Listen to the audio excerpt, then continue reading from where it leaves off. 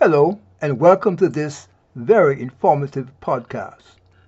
My name is Dr. Ivor Livingston, and I am the president of Stress Health Solutions International, which is the parent organization under which this podcast resides. Rosie, who is a member of the organizational team here at Stress Health Solutions International, will present the podcast. Enjoy. Embracing discomfort and risks, the key to unlocking your full potential. If the idea of embracing discomfort and risk-taking behavior sends you into panic mode, you aren't alone. Many people struggle with the thought of doing anything that would make them feel uncomfortable or ill at ease. However, learning how to embrace discomfort and risks rather than avoiding them is a crucial life skill for unlocking your true fullest potential. It may seem silly to put yourself in a position where something could go wrong or things wouldn't work out right for you, but there are often great rewards and payoffs for doing this the smart way. What does it mean to embrace discomfort and risks?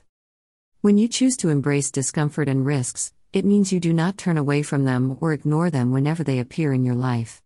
Instead, you give yourself the opportunity to address them head-on.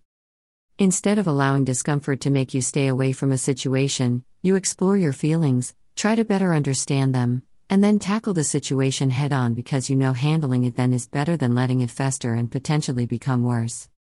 Similarly, instead of avoiding risky situations, you give yourself permission to take on carefully calculated risks. These are situations that could end poorly, but because you take the time to carefully weigh your options and the potential outcomes, you can make a sound decision that you feel confident about. Why is learning how to embrace discomfort and risks so important for unlocking your full potential? There are a few key reasons why learning how to embrace discomfort and risks is so crucial for unlocking your full potential. 1. Doing so makes you actually leave your comfort zone instead of hiding within it. Many people love to hang out in their comfort zones. After all, it is comfortable there. When you're hanging out in your comfort zone, you don't have to worry about surprises or challenges getting in your way. However, spending all your time in your comfort zone doesn't give you any space to grow or learn as a human being. Opportunities can't be seized when you're stuck inside your comfort zone because you can't explore or try new things when you're feeling totally comfortable and familiar with what's happening. 2. Experiencing discomfort and risky situations is a normal part of everyone's life, including yours. Like everyone else in the world, you're going to find yourself faced with risky situations and some discomfort from time to time. Hiding from or ignoring these scenarios won't fix them, make them go away, or benefit you at all. If anything, it can make your life much harder than necessary. Instead of hiding from them, learning how to embrace them makes working through the entire situation much easier. Learning how to accept and embrace your life's discomforts and risky situations as going with the current instead of against it in the end, it makes living your life feel a lot less stressful and much easier to manage, even when things don't work out in your favor. 3. Personal growth doesn't happen without some calculated risk-taking. Every time you challenge yourself to try something new, you are taking a risk. For example, that new job might work out, or it might be a total bust. Your application might get pulled for an interview, or it might be passed over. You might become a really talented artist, or you may just be average. If you don't allow yourself to take risks in life, then you'll never know what your truest and fullest potential actually is. Hello, this is Dr. Livingston again.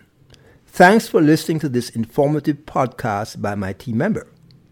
Please note that you can listen to this podcast again, as well as many other past podcasts, by visiting the website at www.drlhealthypracticespodcast.com.